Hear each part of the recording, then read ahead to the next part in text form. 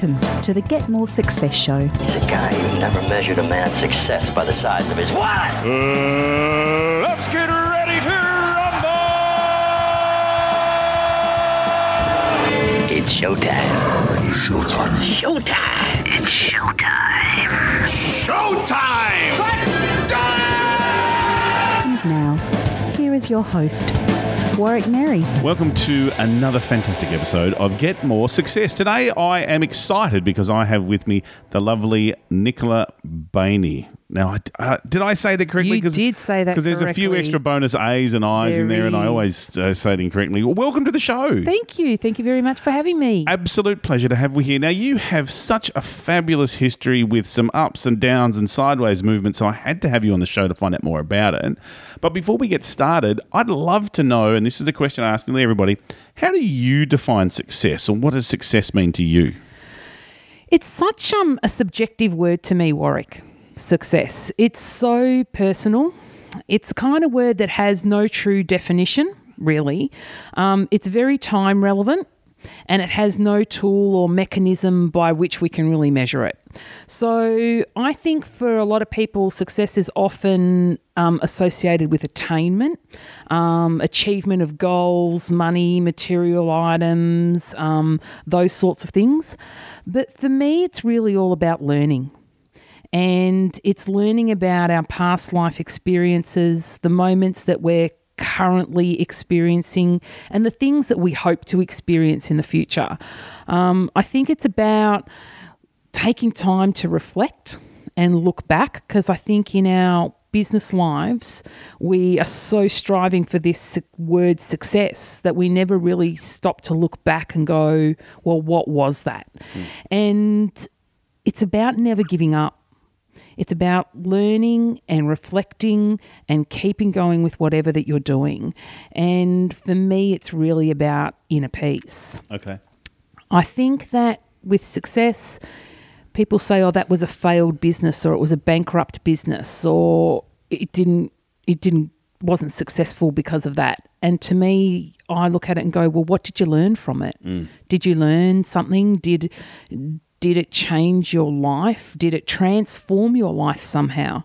Because if it did, even if the business was bankrupt, that doesn't mean you didn't have a success. Yeah, that's a really great definition, because I think it is that we learn sometimes more from the things we perceive as failures than we do from the things that were easy or just happened without too much effort. Well, isn't failure just delayed success? Yeah, and someone I saw recently, someone said FAIL stands for first attempt in learning. There you go. And that's a really cool one. Yeah. So let's talk about, now we're talking about businesses and successes and failures and whatever else. So you've been involved in many, many, many businesses. So let's start from the very beginning. What was, you were talking about you a personal assistant or assistant, your business solutions? So I had Your Business Solution. That wasn't the first business I've owned. Right. I've owned cafes and other admin kind of businesses and things like that. But I'd just come off my midlife crisis, as I call it. Fantastic. And that was owning my cafe. Yep. And I left that because of personal reasons to help support my partner in his health at the time. And it was like, well, what do I do with myself now? And we thought, oh, you know what? I could go and do some bookkeeping. I've got a corporate finance background and I could probably do a couple of clients a week. And that's really all I need to do to keep us going. And next thing you know, I was working 80 hours a week with too many clients that I could possibly even manage. Because you're too bloody nice. You'd be saying I don't know how to say no, You know how or to say didn't no. know how to say no. I've learned it now. So yeah, it grew beyond my wildest measures. Yeah. And I thought, oh, well, I've got a business now. Yeah. So we developed Your Business Solution, which was a bookkeeping, training and business coaching business. And I worked at that for 6 or 7 years. And at the same time, my husband at the time was in an Avis franchise and we expanded our share in that franchise. And so I juggled between doing the business side of it and the finance side of it in that business and Your Business Solution. Right. And then I had a life-changing experience in that I had a stroke. So tell me about that. because hopefully most people listening never have to go through it. Hopefully. How did it happen? Like, were you progressively feeling unwell, or did it just out of nowhere, or? I look back and I say, no, it happened out of nowhere. But if I want to be true and honest to myself, I knew I had been pushing way too hard for way too long. Yeah. And I had these little signs along the way. But when I say little signs, I felt like the universe was telling me to slow down. So I fell over and I hurt my knee. And I was teaching in TAFE at the time, as well as all my other little bits and pieces. And I was like, oh, well, I've got a hurt knee. I still have to do classes. And I kept going.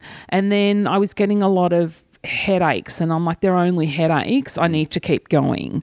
And then there was another event where I hurt my wrist, and it was like, well, it's only a sore wrist, I need to keep going. In hindsight, it was the universe saying to me, you're going too hard too fast, you need to slow down. And I didn't pay attention, so it went, okay, you didn't pay attention, now I'm really going to make you pay attention. I'm going to put the brakes on. And the day that I had my stroke, I was rushing around at a normal kind of pace.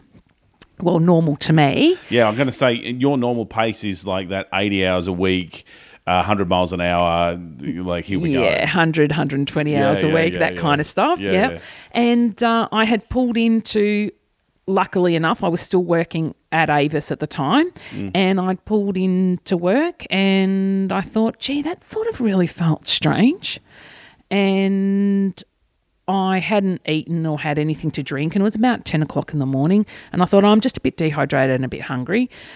And I'd been buzzing around at the shops before that, picking up some supplies, and I thought, and I'd bought some cherries, and I thought, I'll just go in and I'll munch on those cherries and I'll be fine. And I went to sort of open the car door, and I went, oh, that didn't coordinate very well. And then I picked up my phone and I thought, I know what I need to do. I need to ring the boys in the office and tell them I'm in the car park and something's not quite right. And I went to dial the phone, and I literally couldn't connect to dial the numbers. Right. And I thought, uh-oh, something's not right. Yeah. And then it passed. As quickly as it hit me, it passed. Yeah. And I went, I really just need something to eat. And I literally opened up the car door, and I did, you know, that sort of Toyota, a little bit like that Toyota dance. I sort of jumped. I jumped up and down. Right. And I went, oh, my legs are working, my arms are working. I must have just had a moment. Yep. And I went in and I grabbed a glass of water and I grabbed some cherries and I put them on my desk, and I just went about doing what I was doing, and I walked into a whole bunch of IT issues, so I just hit the ground running. And about an hour later, my glass of water and my cherries were still sitting on my desk untouched. And I jumped on my desk and I put my hand out to move the mouse on the computer, and it wouldn't connect. I couldn't move my hand. Right. And I thought, okay, this is interesting. And so I actually Googled the symptoms of stroke. Right. And I went, okay, that ticks all the boxes. But then they have this thing where it says, well, could also be a migraine. And I thought, well, I sort of had a bit of a migraine, but my arm still wouldn't move. So I said to my business partner, I said, I need to go to the hospital. Yeah. And he thought I was joking, because he said, look, if you want the day off, just go, you know. And I said, no, I'm serious. I think I need to go to the hospital. And so they put me in a car and drove me down to the hospital. Yeah. And I walked into emergency, and I'm still like going, I'm okay, just my hand's gone a bit, whatever, my arm's gone a bit, whatever. And the triage nurse says, put your hands up. And I go, I can do it with this one, but not with this one. Yeah. And then the rest is history. Everything just became a blur after that. Right. And so it was like into hospital and straight in on MRI, the whole lot. Yeah. And look, even at that point, they were saying, you're too young, you don't smoke. Because how old were you when? I was 37. Right. So you're too young, you don't smoke, you got no cholesterol, no blood. You just don't fit the mold. We think you're having a really bad migraine. That's effectively what they were saying. But we're going to do all the checks and balances, and we're going to do the MRI straight away. And it came back and they said, well, no, you've had a stroke. And everyone was a little bit shocked and perplexed and all that kind of stuff, and really didn't know, in a lot of ways, what the next step was in some senses. Yeah. Well, so what was the next step for you, like in terms of your businesses and working your 120 hours a week? That obviously wasn't going to keep going. Well, it was quite funny because they said to me, look, you've had a stroke, et cetera, et cetera. And my first question was, how long am I going to be here? And they said, well, you're probably going to be here a good 4 or 5 days. And I said, that's not possible. I've got management reports due tomorrow. And they're sort of looking at me a bit bewildered. And my mum was there at that point and she is like, no, I don't think so. And so I sort of in that sense went, okay, well, I have to relent. And I gave mum a list of clients and said, here's my phone, ring these people and tell them I'm not going to be there in the next couple of days, much to everyone's sort of shock. And then I was admitted into the stroke ward and realised that I couldn't remember how to use a knife and a fork or what hand I used a spoon with. I couldn't feed myself. My movement was very limited. Yeah. And so it was sort of, that was my real reality check. And I had great people like yourselves and some other colleagues around me who just got on and just started contacting all my clients and went, this is what's happened. And most people were like, oh, well, we'll just wait. And we didn't know what that meant. I didn't know what that meant. And I discharged myself the day after. So I was only sort of in that hospital about 48 hours. And I discharged myself mainly because of a care issue in there. And I didn't feel that, I thought if this is the care I'm getting, I'm better off at home. Yep.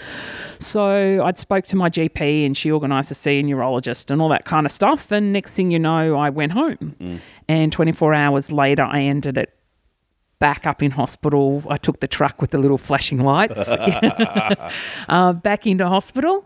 And I ended up in the Austin this time round, and I was admitted into the high dependency unit there and the stroke unit, and I didn't go anywhere for about 10 days. Yeah. So, and in that time, I came to some really, really big realizations really, really quick. Right.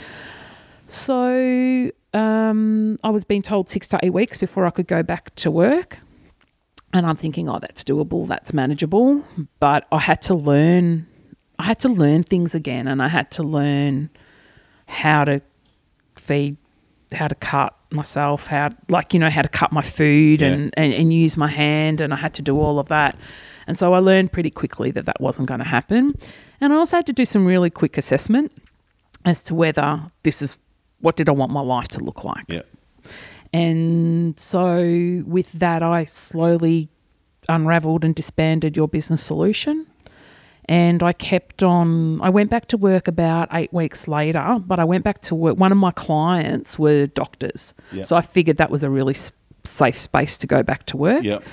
And so I went back to work with them just gently in support, and I went back to work at Avis because I was surrounded by people I knew loved me and cared about me. Yep. So they were both my safe havens. And I slowly just found my way back into working, and I spent the next 3 years, 2.5, 3 years, recovering, building up my strength again. I lost my balance, my coordination, just getting all of that sort of back to as best as I possibly can. Which raises an interesting point. So how long did it take you to have, quote, full recovery? It's never been full recovery. Right. So what sort of percentage would you give it? 90%, Okay. which is a really, really good outcome. Yeah. People who don't know me or didn't know me prior know no different. Yeah. People who were close to me prior know everything's different. Yeah. So, look, I probably spent a good 2 years. Yeah. I think that was where I'm at that 2-year mark where I went, okay, I think like I'm really starting to get back into the groove here. Yeah. And developed a different kind of normal, Warwick. I think that's the whole thing. It was about, okay, this is now normal. Yeah. Okay, you learn to walk differently, get around differently, do things differently to this day. So it was my 4-year anniversary only 2 or 3 days ago. And to this day, I still know my left side compensates for my right. Right. So just little things like that. Yeah. But I think probably at the 2-year mark, I went, okay, now I feel like I'm getting some sort of real normality back. So, yeah. So, okay, so that must have been a hell of a shock and a massive readjustment. So what's happened since then? So you've no longer work at the doctors, you're no longer at Avis. No longer at Avis, still do consulting work Right. for my doctors. Yep. So still do some bits and pieces there. But I slowly, in those 2 years, just let go of a few core clients that I'd kept. Yep. I think the big thing is you come out of it in fear. Yep. Because you don't know what your life is going to look like. And you're going, well, I need to hang on to something of what I know, because otherwise what am I going to do? Yep. And so I did keep 3 or 4 core clients, but I slowly let them all go, moved on from Avis. Like I said, still do some consulting work for my doctors and maybe one other client just here or there. And then got to about sort of heading into that 3-year mark and went, okay, well, the fun's over now. Like I'd travelled and I was only doing a bit of work here and there, and I'm going, I probably really now need to make a different life for myself. Yeah. And I thought I'd learned all the lessons that I needed to learn. So I went and opened a butcher shop. Yep. As you do. And now I find myself doing all the things I know I'm not supposed to be doing. Yeah. And working sort of harder than ever. Yep. But when we talk about success, I think sometimes it's about, like, there are things I know I'm thinking, okay, well, I'm repeating lessons that I shouldn't be repeating. But then it's also looking back and going, well, this is internally, for me, I think, to almost be at peace, I need to know that I'm okay. If I'm doing this, I'm sort of okay. Yeah. Yeah. Okay. So you've set up your butcher shop, and what's your butcher shop called? Carve It Up. Carve It Up. Spelt with a K. With a K. K for carve. K for carve and K for the 2 knives that make up the... Oh, yeah. Great. Yeah. Very good. But it's beyond your normal butcher shop, yeah? It's not just like, Yes. come and get some meat. No. It's you do pre-prepared meals, gourmet food, some free-range organic food. So it has a unique aspect to it. Absolutely. It's got highly specialised in the areas of like paleo lifestyles, which are no grain and very much preservative free, gluten free, FODMAP friendly, the pre-prepared meals. So we actually have now just engaged a full-time chef, Right. because that part of the business is done really, really well. Yeah. And so now we offer a ready home cooked meal for people to take away, and you can also get all your meat. We specialise in grass-fed, free range, Yeah. those kinds of meats. So a little bit of a butcher feel with a difference. Yeah, fantastic. But you're also the kind of girl that getting involved in setting up your own butchery, that's not enough. No. You're now, is it, what's the board or the association that you're part of as well? So I'm also part of the Australian Meat Industry Council. So Right. I sit on the Victorian-based council with a range of other top butchers in Victoria, and we look at how we can support independent local butchers and what we can do to help them in their businesses.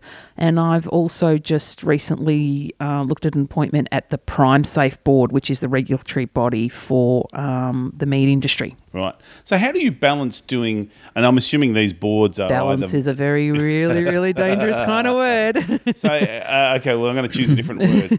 But I'm assuming that these positions are either voluntary positions on those boards, or they're a nominal payment. It's not like you're making your millions of dollars working for them. Yep. So how do you select where you spend your time, effort and focus, running your own business as well as looking at the bigger industry? Because, the key competitors to the likes of the independent butchers are the supermarkets that are pre-packed, interstate, shipped down, that kind of stuff.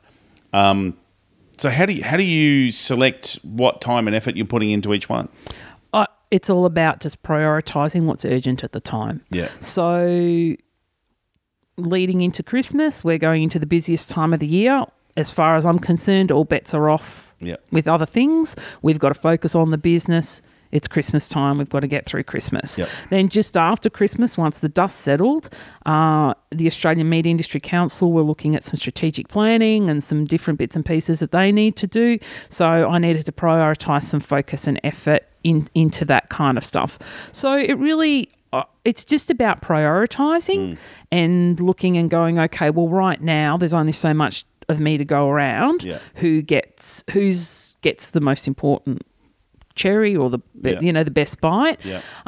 Keeping all of that in mind, I've always had a philosophy. My business comes first. Right. So like you said, yes, they're a voluntary position, or the other one is a nominally paid position, but my business comes first. Yeah. Because so if I have to make a choice, that's where it's got to be. Okay. So previously when your business came first, your health seemed to go out the window. It certainly has.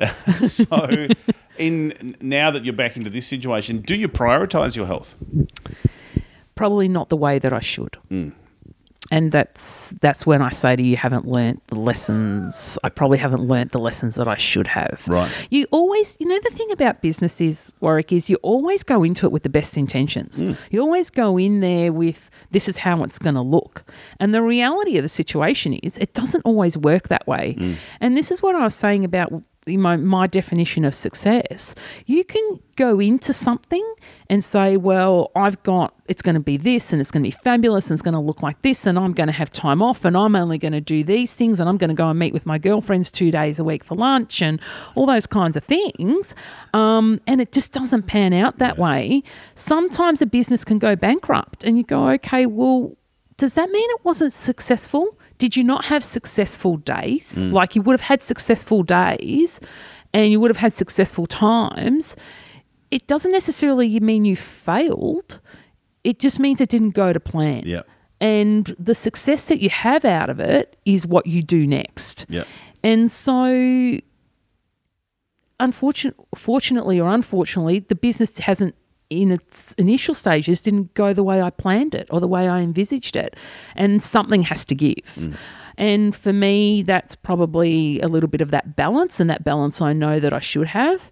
And every now and then my body gives me the reality check and gives me the reminder and goes, hey, do you remember what happened a few years ago? Because I'm giving you a reminder, and I pull up. Yeah. And I balance it. And that, having said that, now we're at that turning point. So we're going into our second year now. And you can see it's starting to turn, and I can see that balance will start to shift back. Yeah. And business is also very seductive, isn't it? Because you think, just this little bit more. If I just do, and there's stuff that has to be done, and there's no one but you to do it. Yeah. And so it can be that seductive temptress. So you're just like, look, I'll just do this. I have this saying in the shop that everyone's an expert. So every customer has an opinion and they're all an expert at what you do. And we always hear across the counter, you should do this, or you should do this, or you should do that. And so that's going through the counter staff, and then they're coming into the back of the shop and they're going, customers just given us this great idea. What we should be doing is we should be doing this. And I said, the thing I love about this place is that we should be doing means me. And there's only so much of me to go around. Yeah. And they are fabulous ideas. But the reality is those customers and that group of employees aren't putting in the hours that we are.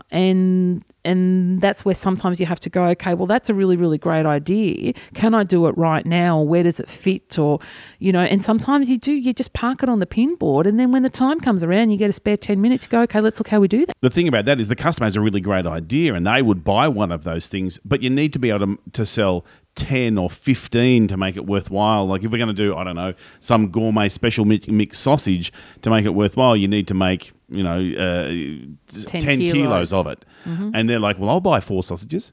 You should have them because I want my 4. And so there's that evaluation process. And that's so true. That is so real about what you just described, is that, and that happens all the time with us, is that we have customers go, where's that sausage? We really like it, et cetera, and we'll go and make that sausage, we'll put it into production. We've got to put into production 10 kilos, and the customer will say, ring us when you make it. We definitely want some.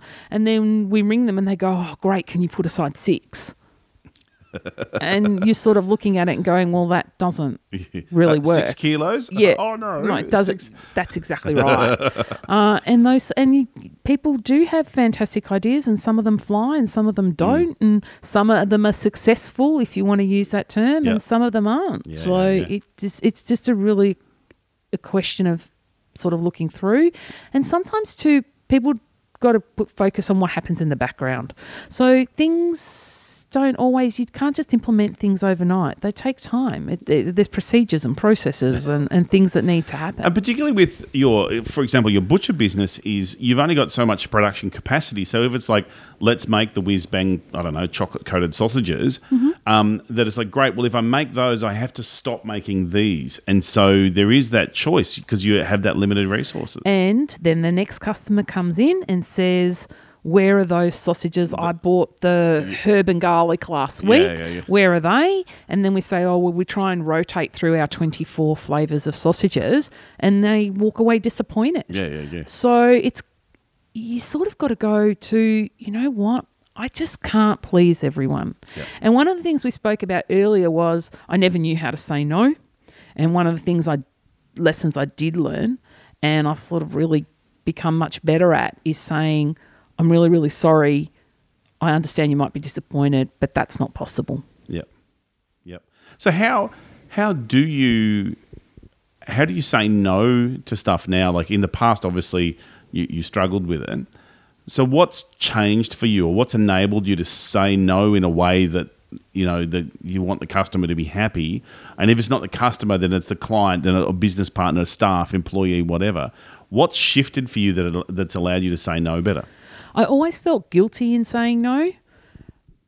I had to remove that feeling of guilt. Sometimes I still feel guilty. One thing I've always started with is acknowledging their position. Mm-hmm. So I understand where you might be coming from. I understand the impact that this is going to have on you. But from my side of the equation, this is how it affects us. Yep. And if you just say no, and we actually have a rule at the counter where I say no one says no.